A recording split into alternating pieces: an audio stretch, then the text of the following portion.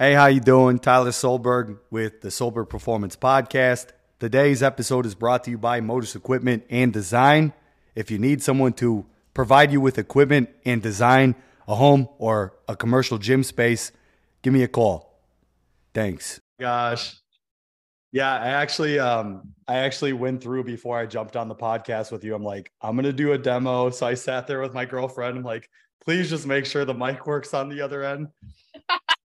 You're like, I don't want to have to do this a third time. I know. I'm like, I will, but I don't want to. I know. I 100% am. We already told people we were going to do it. So at this point, we don't have a choice. So. And the funny thing is too, well, I mean, like in a really good way, I had probably like 6 or 7 clients that were like, when is this podcast coming out? I need to listen to it right now. Like I want to listen to it on like my Sunday walk. I'm like, so you'll get it next week. Yeah.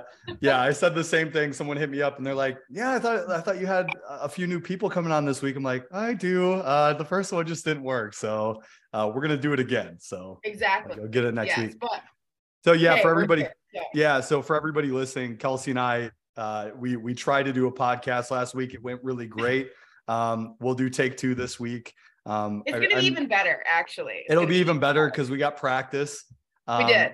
And I think the thing is too, is, I've known Kelsey quite a while now. What I want to do today is kind of revisit some of the questions that we had from the take you guys aren't going to hear. And I think we'll be able to expand on it even further than we did the first time we talked. Absolutely. Let's do it. Okay, let's do it. So if you're cool with that, I kind of want to go back to, I actually met Kelsey when I was a freshman at UWL in bio class.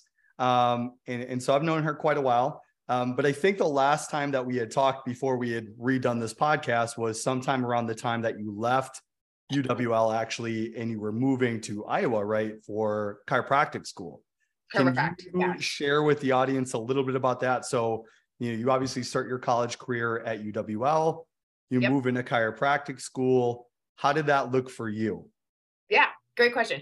First off, though, I cannot believe that it was like 2018 when we met, or probably 2018, 2019, something like that. That's so long ago. Yeah. Like thinking that now.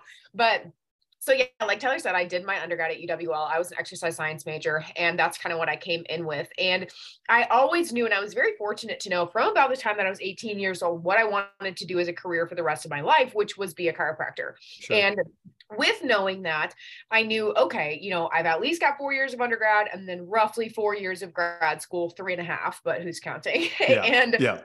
So I knew the path that I wanted to take, which was extremely helpful. And with all of that being said, I found out and reached out to my grad school that I wanted to go to. And I said, hey, what are the requirements to come here? Do I have to take the MCAT? What do I have to have for a GPA? All of that different stuff. And they said, well, actually, what standing are you in school? I said, well, I'm a junior. Yeah. And they said, well, how many credit hours do you have?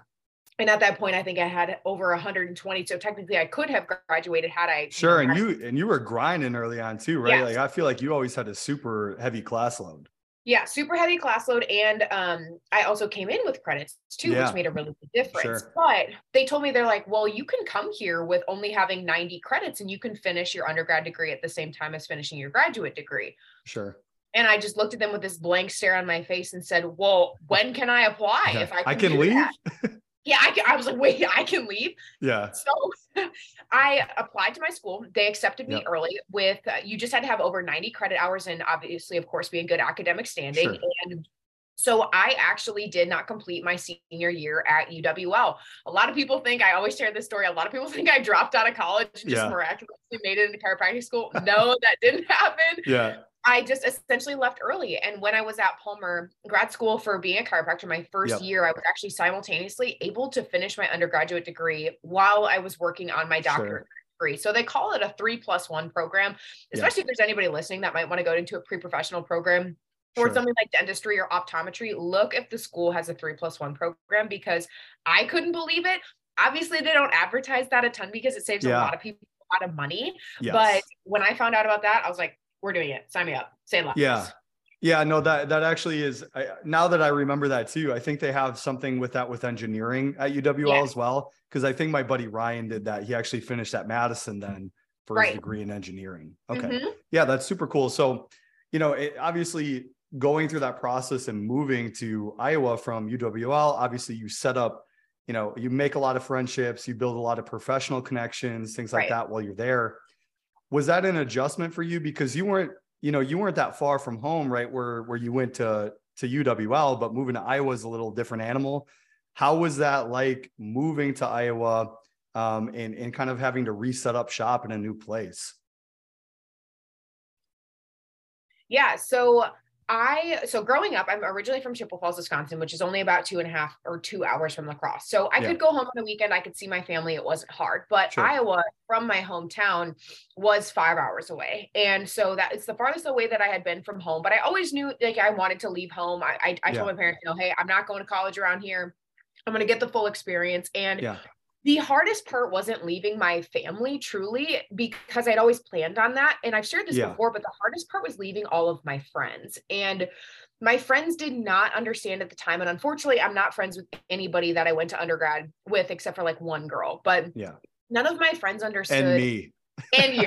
Yes. Okay, go on. But none of my friends understood, okay, why is Kelsey forfeiting her senior year? It's the best year of our lives. Maybe they were taking a super senior year. Like, why is she leaving? And I just knew that, well, I still got, 3-4 years of school left. Like, I just want to get this done. And so I share openly on my, social media that everybody always tells you going to college, like you're going to meet your best friends. These are going to be your friends for life. You're going to do reunions with them. You're going to get together with them. And it was so hard for me to be hit with reality in the face when I left my undergrad school that I'm not going to be friends with any of these people. And it wasn't because we were, like we had a falling out or anything. It was Kelsey's doing something different with her life and her friends didn't want to be involved in that. And that's okay. And so the hardest part was, oh my gosh, I'm a freshman again. I have to make friends again. I just did this like 3 years ago. So I know I can do it again, but I wasn't planning to do it again, if that makes sense. Yeah, no, that makes sense. And I think that's a really good lesson for a lot of people too, is you have to find your community too. So it doesn't mean that you don't have steps along the way, right? High school is one of them, college, right? Your undergrad at UWL was one of them. But I think for you, your big goal was always chiropractic school, right? Yeah. And so for you obviously established these friendships, you had great experiences at UWL, but for me, it kind of sounds like that still wasn't your group yet.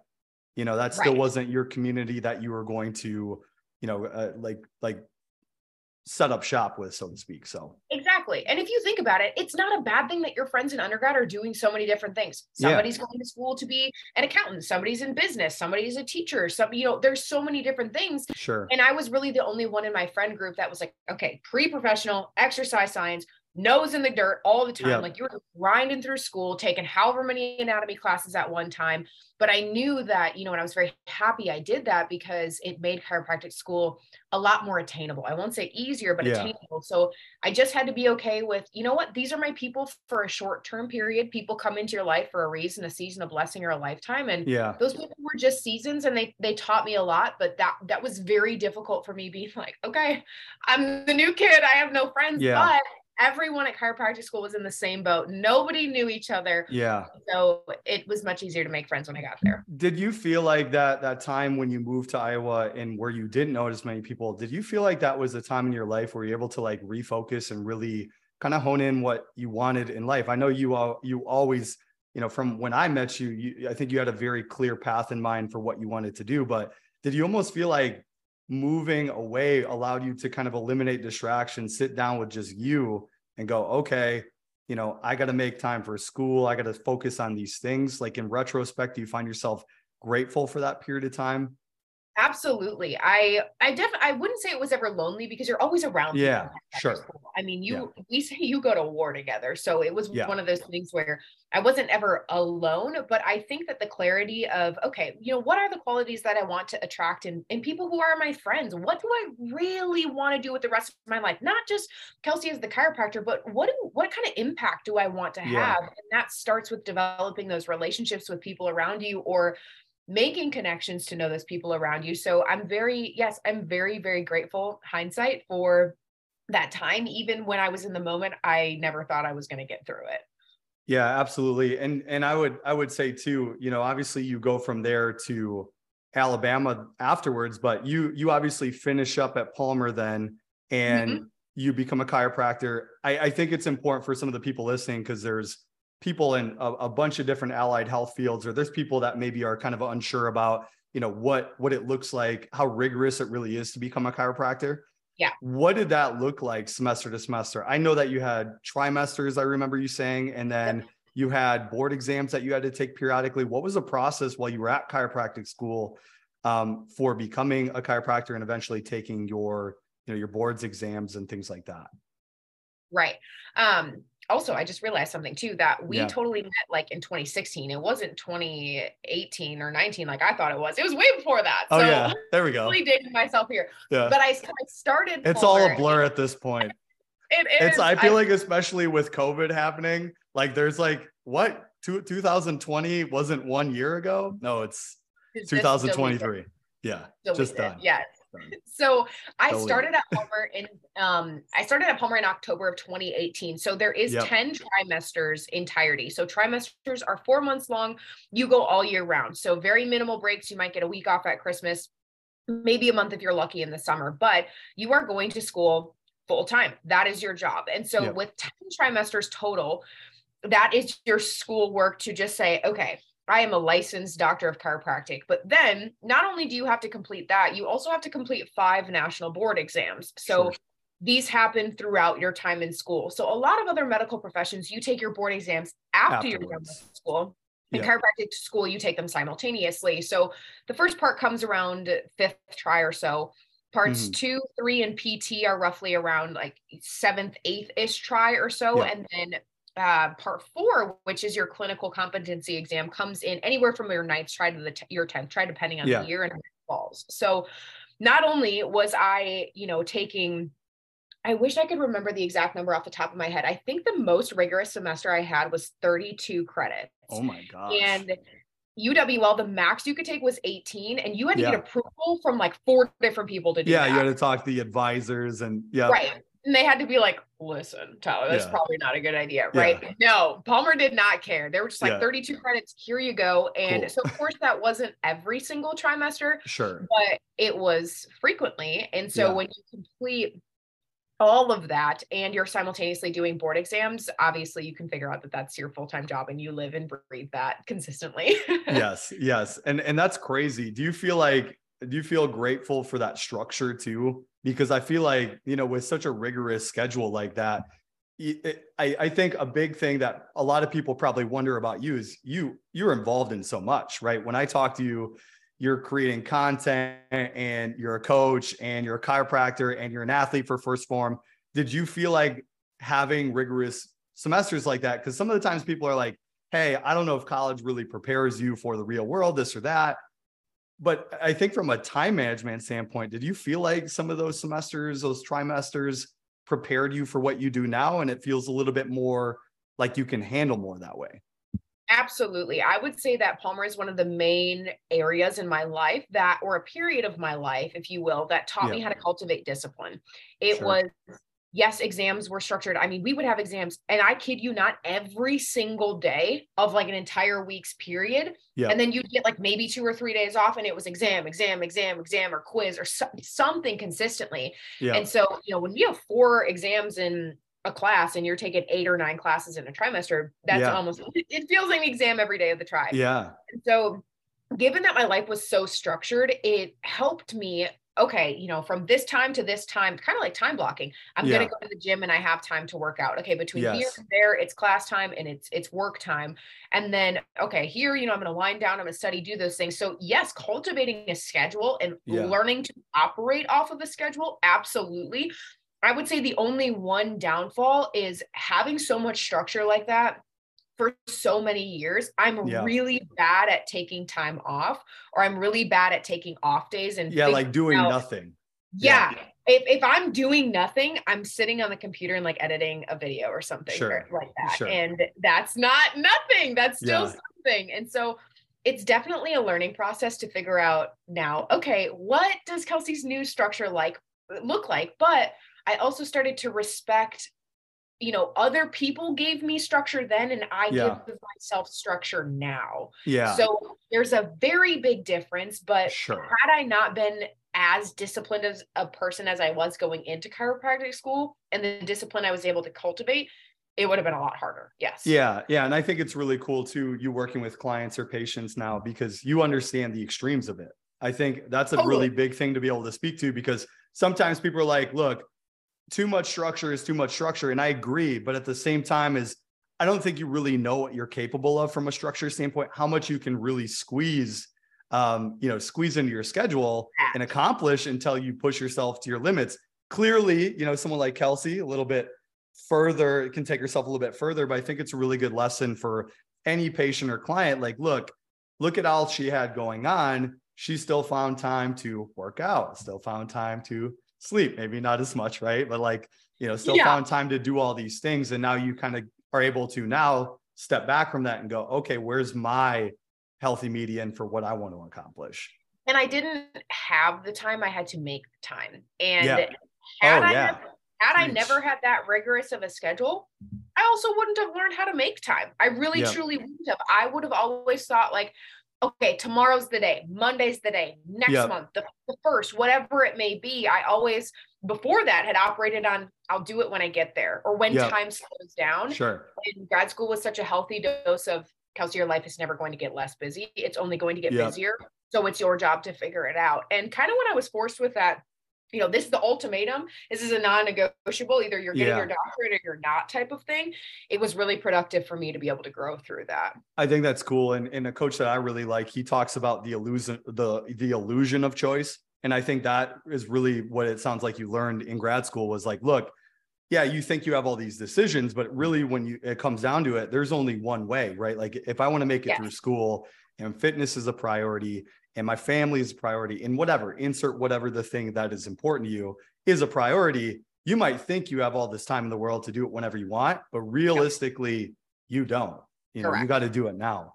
So I think that's really cool. So out of there, right? Like you finished chiropractic school, then you're in Alabama now, right? I believe. And so why did you decide Alabama? Obviously, like most people that think of like Bama, right? They think of this big football school, big sporting school. For you, how did you decide? Because I know part of what we discussed last time was you had some professional experiences in college, I believe, that you were working in the South. How did you pick Alabama afterwards?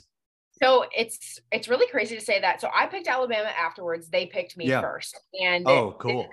I know it's kind of crazy. So when you're in chiropractic school, you have the opportunity. So your last 8 months of school, so 2 trimesters, the only way you can leave 8 months early is if you go serve the nation's veterans at a VA hospital. So with my dad being a veteran, it was, and myself, just not having the ability to serve, it was the closest way that I could give back to what my dad did for our country and what all of our other veterans do for our country. And so I was like, you know what, I'm going to apply to the VA rotation.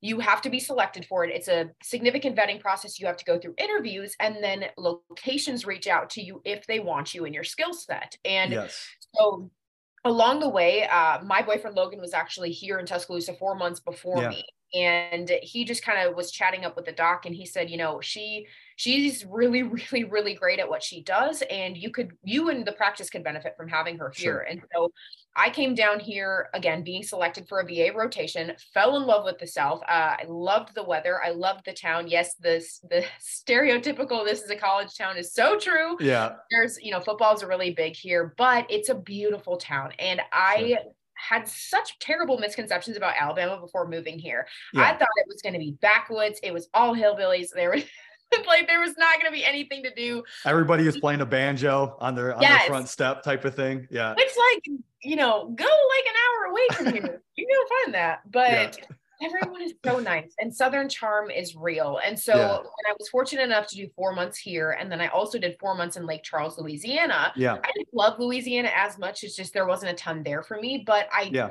met and networked with a lot of really, really great providers here in Tuscaloosa. And to the point where it landed me a job opportunity after I graduated. And I just decided, well, okay, Kelsey, you don't want to go home. And Wisconsin's cold, right? Yeah. You don't live in Wisconsin anymore either. Yeah. Yeah.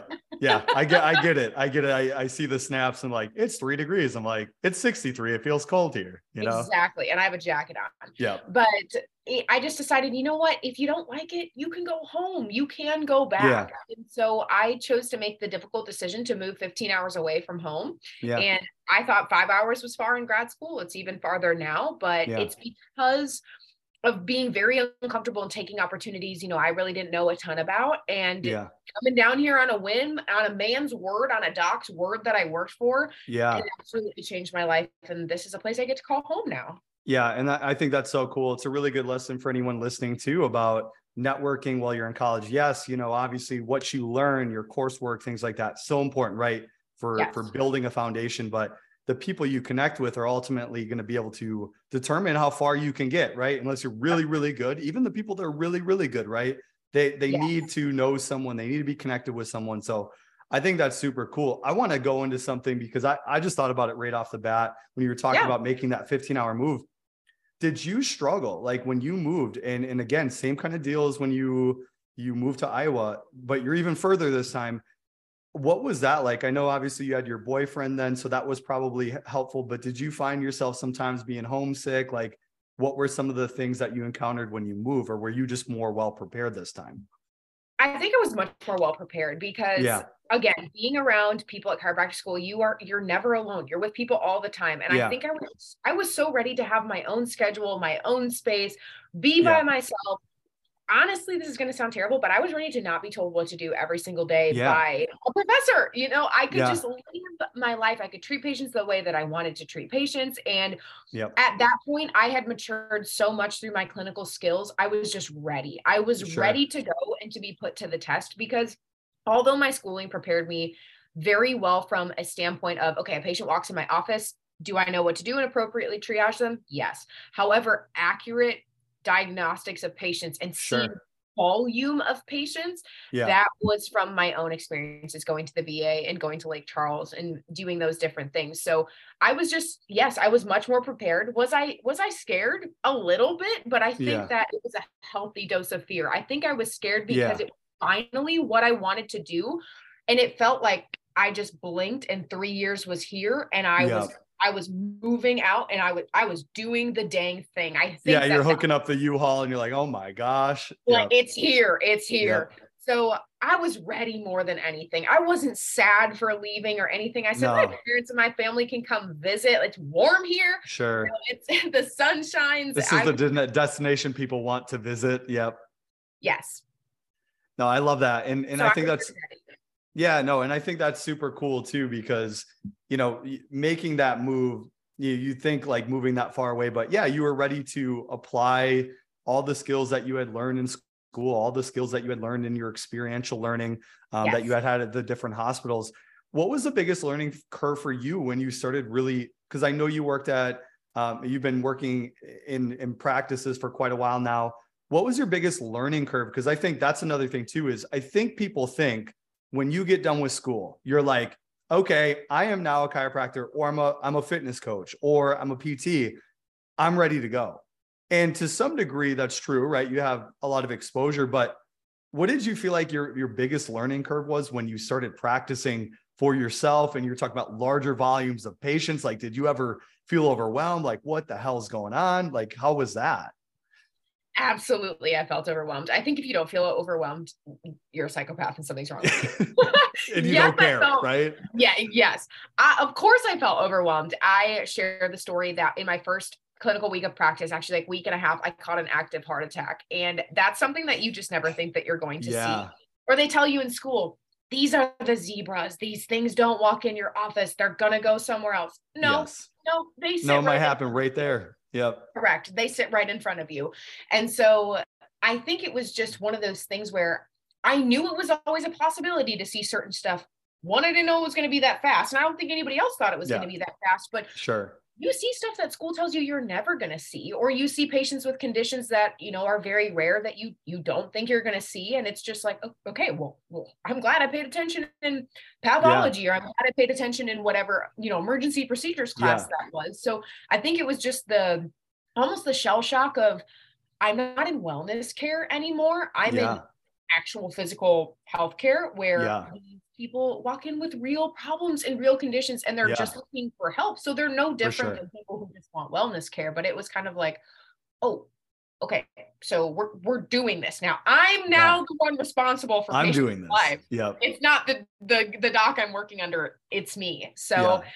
it was again another healthy dose of fear because Yeah. you take your job very seriously and Yeah. people trust you with their health, and that's not something to be taken lightly. And once Yeah. I kind of got through those first couple of weeks and the first couple months Sure. of practice, we're rocking and rolling now. We're Yeah. good. Yeah. And I think that's a big thing, right? Like you kind of almost get that imposter syndrome in the beginning when you first start doing what you do, because you're like, oh man, like all these other people know they know what they're doing and they've Yes. always known what they're doing. And it's just not the case.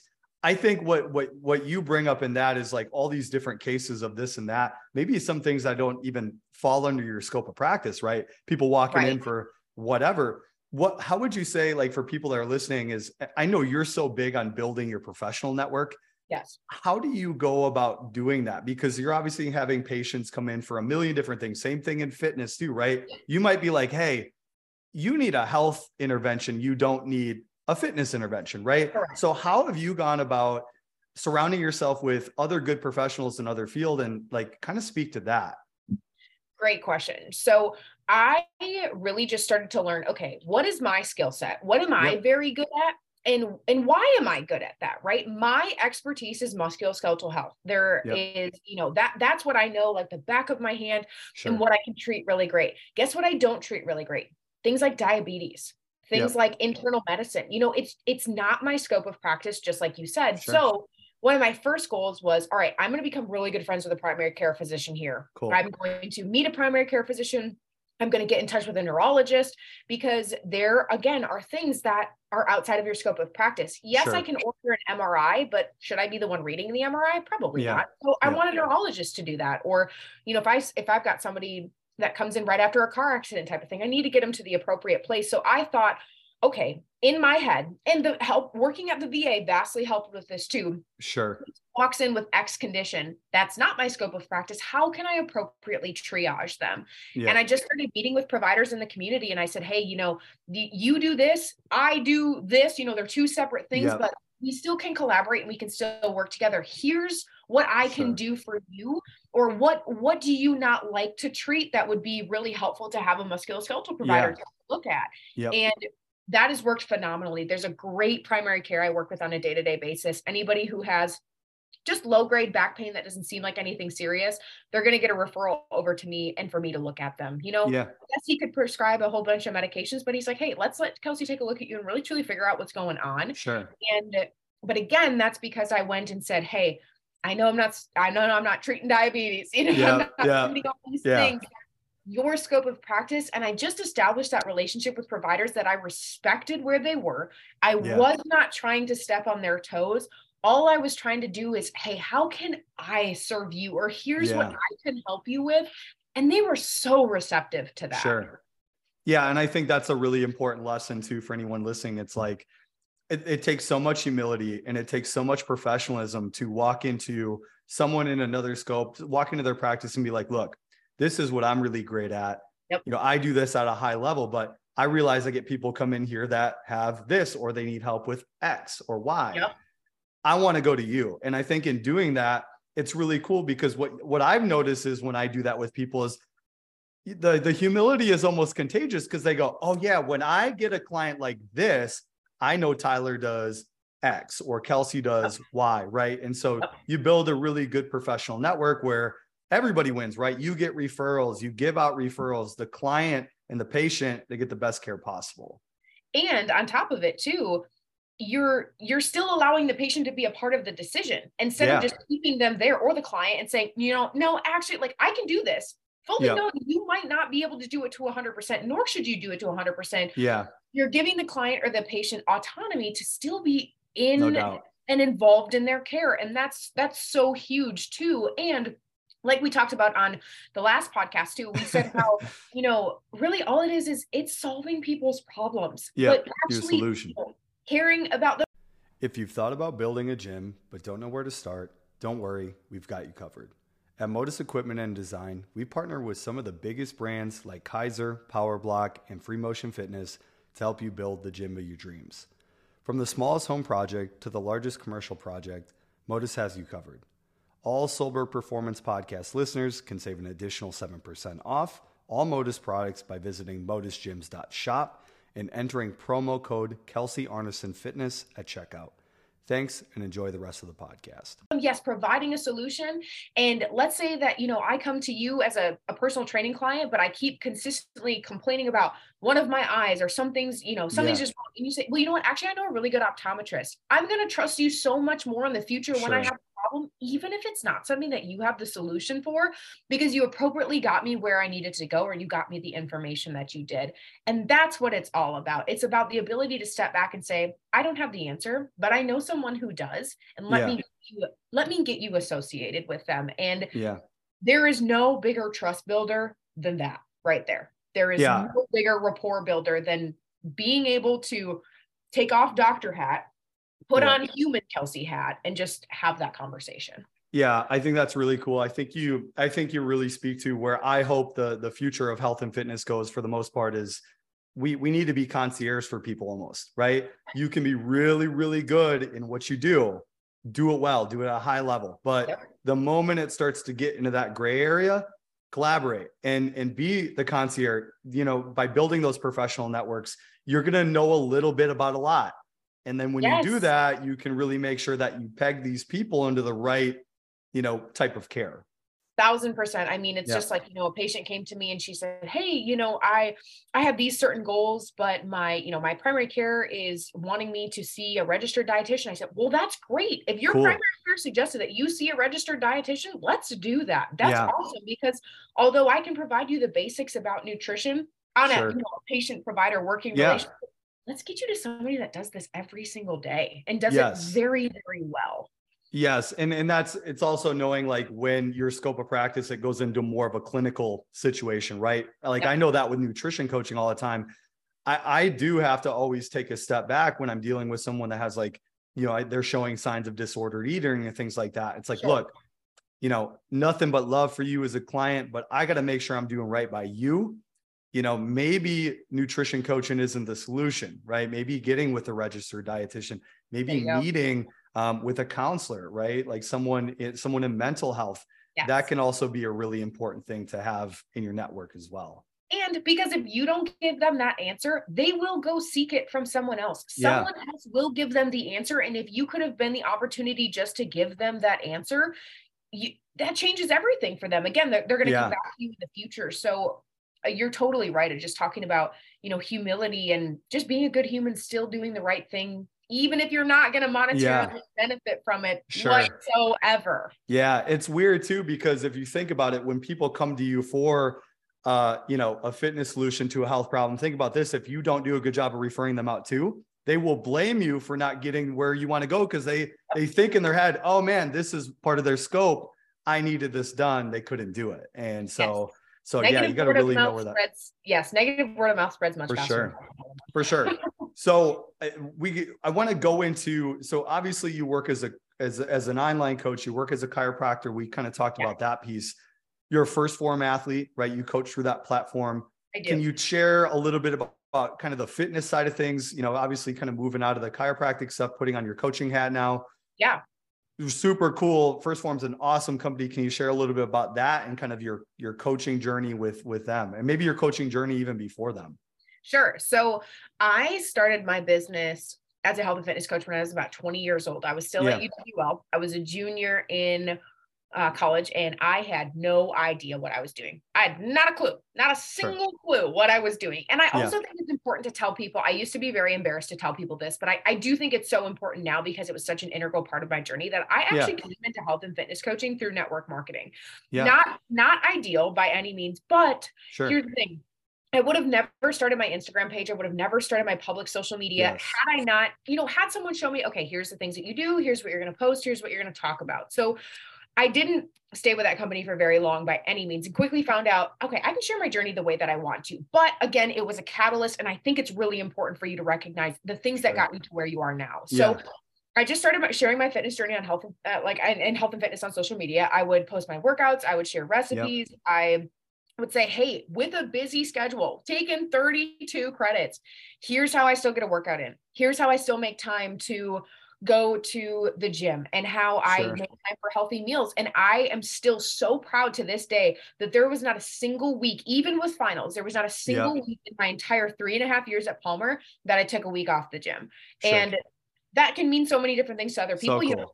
Some days it was just walking, some days it was weight training, whatever that may be. But I showed people through my platform how to maintain consistency. And that took me through most of my entire time at Palmer. So I took personal online one-on-one clients where I would nutrition coach and I would train them. And that was all my own business until back in September of last year.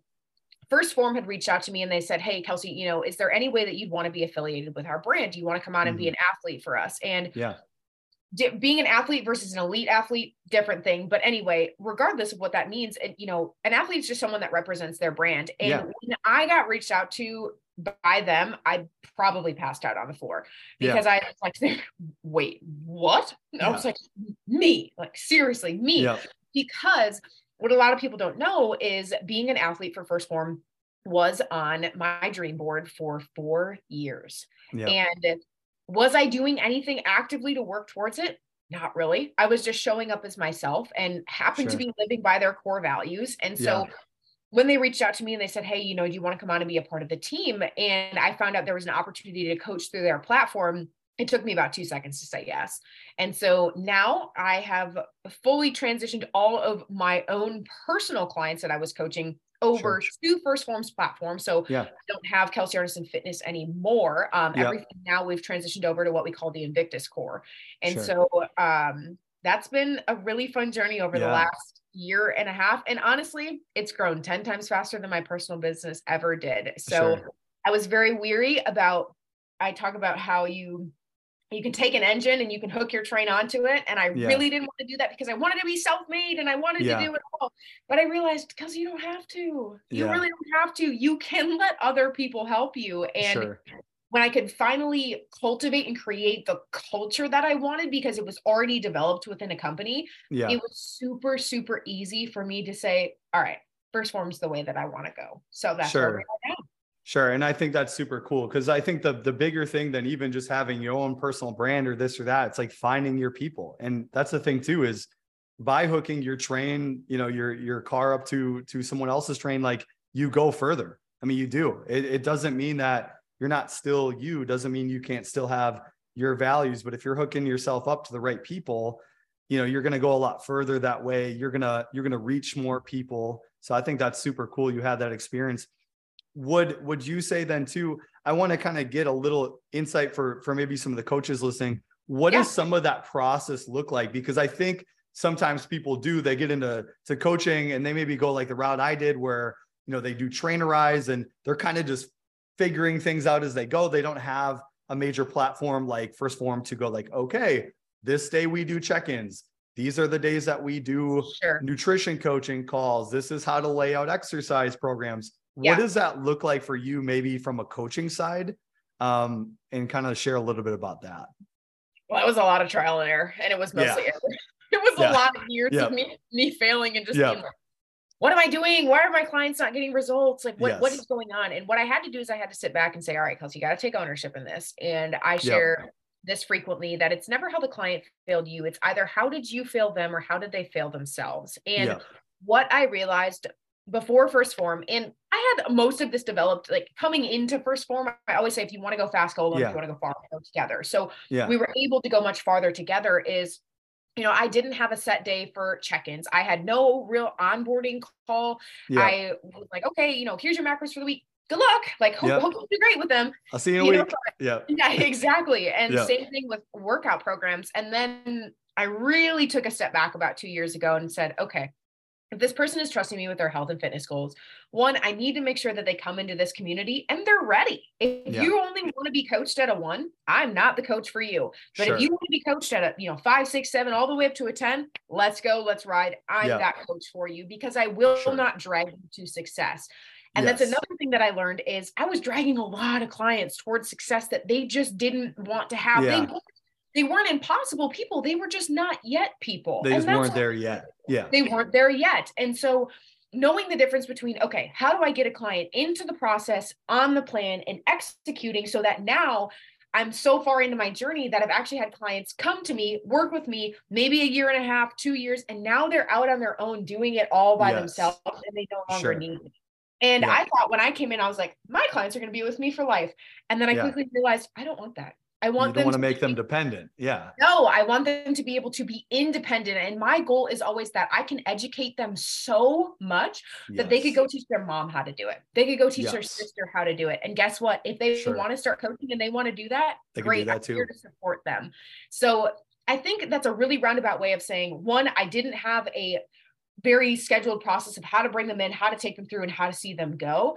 And secondly, I always was blaming it on everybody else, and that it was everybody else's problem, and had a really hard time looking internally and being like, well, Kelsey, they hired you for a reason. And if they aren't getting results, yes, they very well could have failed themselves, but also where did you fail them? And that also takes a massive amount of humility. It's much easier over the last couple of years, but in the beginning, I was banging my head against the wall trying to figure it out. Yeah. And it's weird as the health and fitness professional too. You're like, I don't get it. It's so easy. It's just like this. I do it all the time. And you don't realize, like, man, I've had my whole life to cultivate these habits and this discipline. And, obviously that's what I'm formally educated in. Why don't they get it? Yes. But I think you're speaking to such an important piece for anyone in any field is you can't make someone do something they don't want to do. And so the biggest thing is to make sure you can assess if someone's ready, willing, and able to do what you need them to do and what they need to do to get to where they want to go. So I think that's a super cool piece that you spoke to there. I'm glad, because like I said, for the first couple of years, I was always just like, why is everyone not doing what I want them to do? Well, I wasn't leading by example. I also wasn't showing them the way to do it. I wasn't setting any boundaries. I didn't have non-negotiables. I didn't have, a culture to create. And now it's like, you come in from day one, you learn what we're doing. And if we're not, this is so cool. This is a full circle moment for you, Tyler. You probably didn't even realize this, that you gave me Urban Meyer's Above the Line. You gave me that so many years ago. And what we talk about on the Invictus Core is above the line behavior. And what we're going to operate with is, this is the standard. Here's how we run with it. If you're not able to do that right now, we hold nothing against you, but here's where we're at. And instead of everybody, it's just become, some people, and we've talked about this last time, that the 30, 40, 30 rule, 30% are going to do whatever you tell them to do. And 40%, they're going to go either way, depending on how you lead them. And then the other 30%, they're just the not yet people. So I'm sure you've realized this in your coaching too, that over the last couple of years, you've gotten more of that 40% to come versus go. Yes. But in the beginning, it was probably like 31% for me. Well, and think about it too. In the beginning, I'm sure you probably experienced this too. I laugh about it now. It's like, you're just trying to get people to sign up, right? So you'll take anyone. You'd be like, family, this is probably a bad idea. All right, come on, we'll coach you. Friends that I know, you can see just knowing them as people, like, they're not going to do any of this. All right, I'll take you.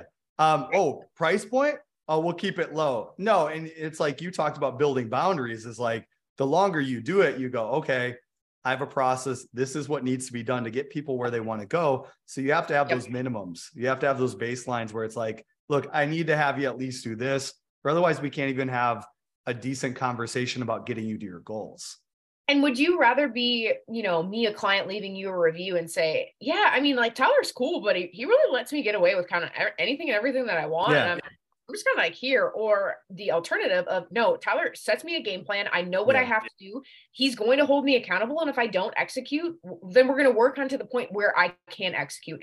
Everybody wants a second review. So you setting boundaries and you setting minimum standards for your clients and your community, it is not a selfish thing. No. I think it is a selfless thing, because they have trusted you enough to take them on that journey. You can't just give half your effort towards it. If you give half your effort, they're given half of your effort. Yeah, no doubt. And I think that's a really important thing to speak to too, is like, that's what people do that care about you. Like, think about this in a relationship or professional, whatever it is. If you just let people get away with everything and you don't have like a standard for them, boundaries between you and that person, they're just gonna, you're just gonna get taken advantage of. And the thing is, they're also not gonna get to where they want to go. So you're gonna want to pull your hair out, and they're also gonna be sitting there like, well, what the heck did I sign up for? What's going on here? Yes, exactly. Yeah. I couldn't have said it better myself. So no, that's great. So in all this kind of, where we go down the coaching rabbit hole here, but love it. Absolutely love it. But so I want to get into, you were talking about social media. Yeah.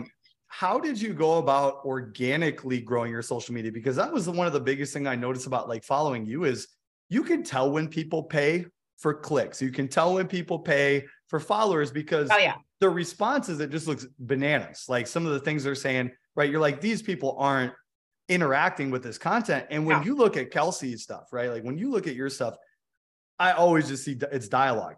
It's dialogue. So these people are legitimately following you based on the content that you built for them, and you built an organic following. How'd you go about doing that?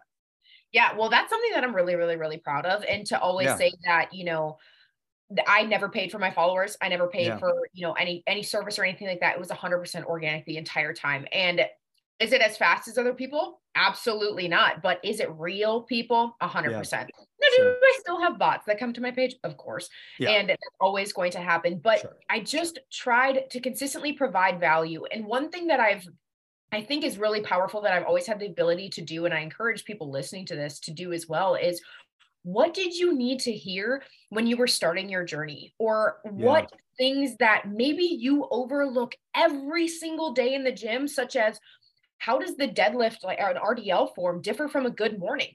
We all know that the weight is not in the same place and you really don't feel the same things, even though your client's understanding that they're working similar muscles. Little things like that. How can I provide value? And that's what I do every single day at the end of the day. I go back and I watch my story, or I'll go back and I'll look at my post and then I say, what did I do to provide value today? I'm not just sharing memes, you know, I'm not sharing random things. I'm sharing, hey, guess what? Monday morning, I missed my alarm. I did not wake up on time, but brought my tennis shoes. I put them in my car, in between patient notes. I'm outside getting my outdoor walk-in that I promised myself I would do.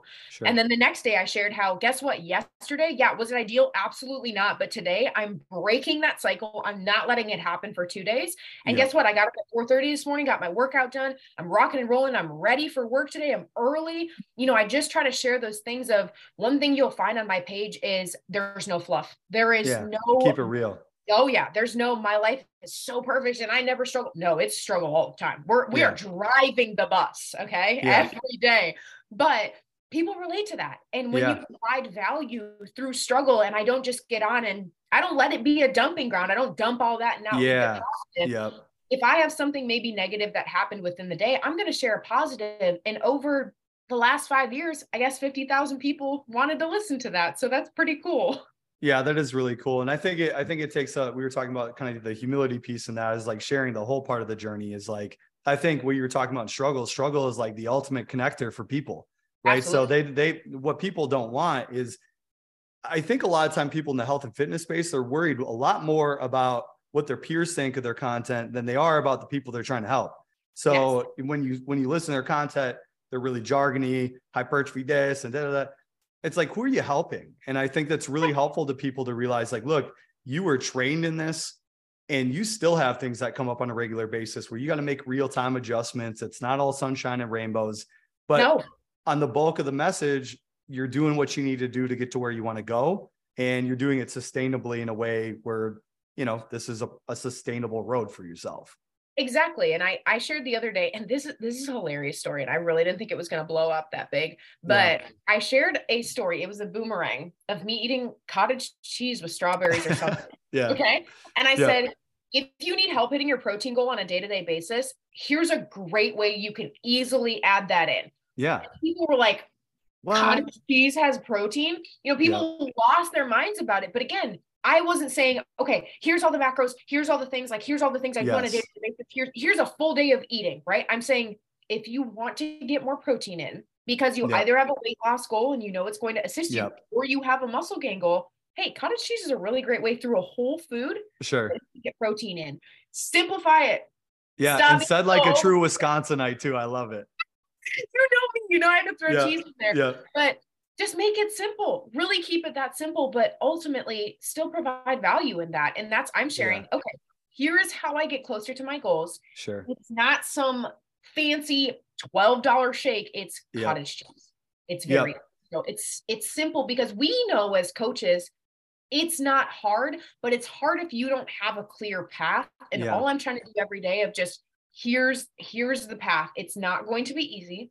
It is a struggle every single day, but it's also attainable every single day. And I love that you're going back to like, what would the beginner need to hear? Because I think that's a thing we get disconnected with, right? When we only think about making content for our peers or something like that, is we're like, we forget it, what it was like when we were first learning macros and we didn't know shit about food. Like I think about what I used to eat growing up, things like that. Like, man, the frequency in which I ate vegetables, maybe every once in a while out of a can, like I sometimes you forget that stuff.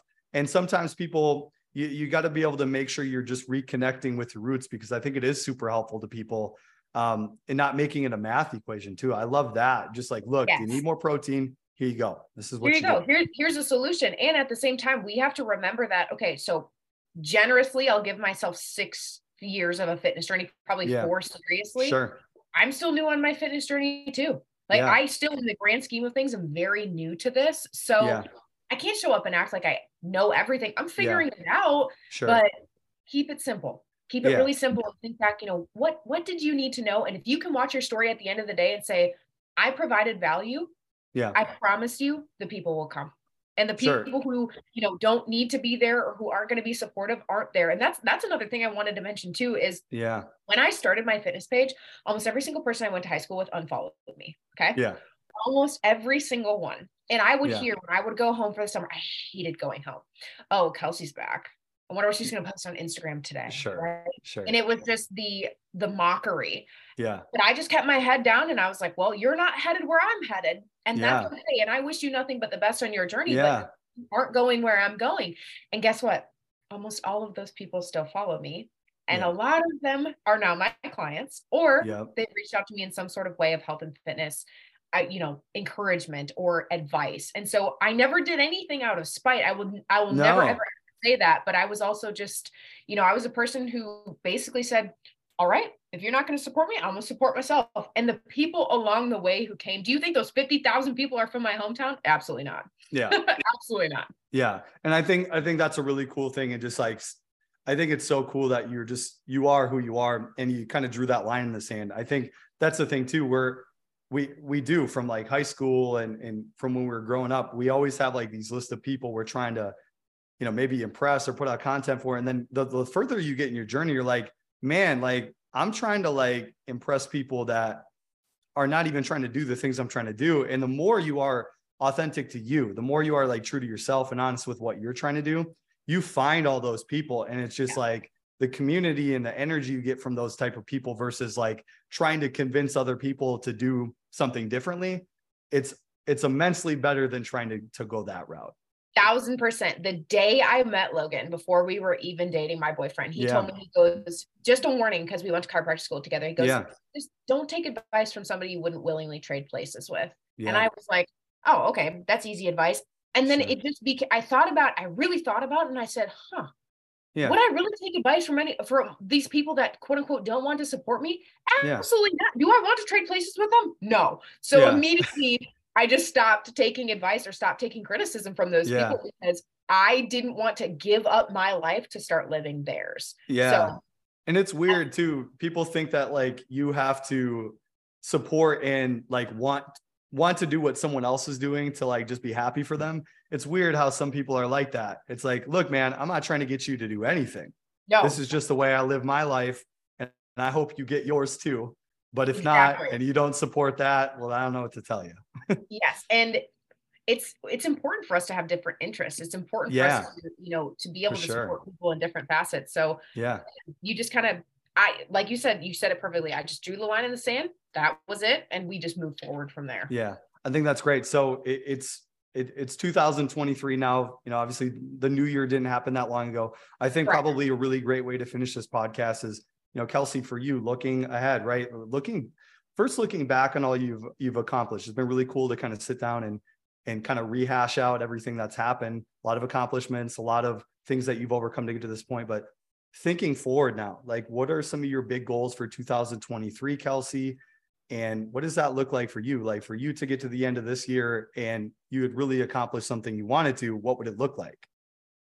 I said this last podcast, and you can't see me, but my hands are starting to sweat because I get really nervous when I talk about my goals. And that's another something that if your goals don't make you scared, they're not big enough. Yeah. I've shared this before, but I'm getting more public about it because I truly believe that what you put out into the universe is going to come back to you. And no doubt. My goal is that within our coaching business, that we can impact so many lives. I'm able to full-time leave clinical practice. And that is a choice. You know, I love being a doctor. I love seeing patients, but I love giving my time to clients. And I thought getting into chiropractic, I would see a lot of healthcare, and I still do see a lot of sick care. You know, there is a lot of sick care within chiropractic.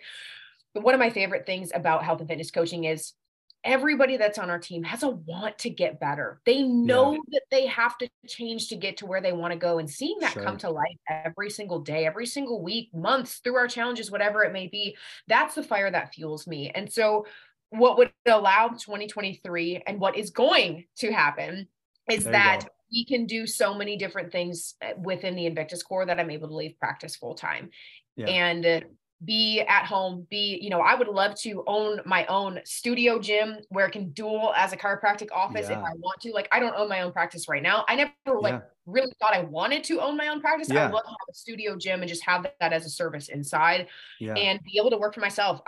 I love making my hours right now. I'm fortunate enough at the practice I'm at to make my own hours. And I've had the luxury to do that. And I just want to continue to do that. So that is a huge thing that's on the horizon for 2023 is leaving full-time clinical practice or being able to replace the income that I make as a doctor with being a full-time health and fitness coach. Yeah, I think it's really cool too. You're talking about just kind of having the freedom. And I feel like this is always, I can tell when I'm talking to a mature like health and fitness professional or chiropractic or someone in healthcare is when you get to that point where you're like, I really love what I do, but I want to have more of a say in when I do it and how I do it. And I think there's really no other way to do it other than to find a way to make enough money in something you really, really love to make sure that you can have the freedom to do all the other things you want to do in the way you want to do them. So I think number one, pretty much from the moment I met you, you talked about being a chiropractor, you are, I don't see that not happening. Obviously there's a lot of hard work that happens between now and then, but I think knowing you're going to break it down into small, sizable goals, across a year. And I'm really excited to see how that goes for you. Thank you. And the good part about it is if I fall short, I still love my life and I still love I still love what I do. And I get the opportunity to do both. And I have the opportunity to do both. So, that's exciting. I mean, obviously if it weren't for student loans, that'd be different, but there's another thing, thing there, but there we'll do a whole separate podcast on that. And yes, but it's just, I'm very blessed to be where I am. I'm very blessed to, lead the team that we lead and to be able to also have an incredible community like First Form behind us. And, I truly, 3 years ago, Kelsey would have never believed that this version of myself is possible. But I love her so much. And I'm so proud of what we've been able to do. And I'm just excited to keep changing lives. That's what it's all about is, the fact if you're a coach and you're listening to this and someone has trusted you with their journey, that's not something to take lightly. You have the opportunity within the palm of your hands to change that person's life. And it's your duty, your obligation, your responsibility to do so and to teach them how to do it too. Yeah, I love that, Kelsey. And I'm going to just end on that note because that's some pretty profound stuff. Kelsey, thank you so much for coming on today. It was nice to connect. Kelsey and I will have some cool, some equipment stuff coming soon. Yes, we'll have to talk about that in another podcast. For today, I wanted to talk about your journey. Kelsey, for anyone that was listening today and wants to learn more about how to work with you, right? They're listening, they're like, dang, I want to work with Kelsey. That sounds right up my alley. How would they go about finding you for coaching? And then what are some of your social handles too? Yes. So everything across the board, whether it's Facebook, TikTok, YouTube, Instagram, it's all Kelsey Arneson Fitness. So first name, last name, fitness, super easy to find. And all of those in the bio that I have linked has all of our website and everything of how to get a hold of us. It's very easy to navigate. Okay, cool. And for everybody listening too, I'll make sure I attach that in the podcast notes so you guys can go over and find Kelsey. So Kelsey, thank you so much for coming on today. Thank you. I'm looking forward to connecting with you in the future. And I wish you all the best this year in accomplishing all the goals that you laid out for yourself. I'm sure you will. Likewise, Tyler. I appreciate you. Thank you. Thanks, Kelsey. Okay, hold on.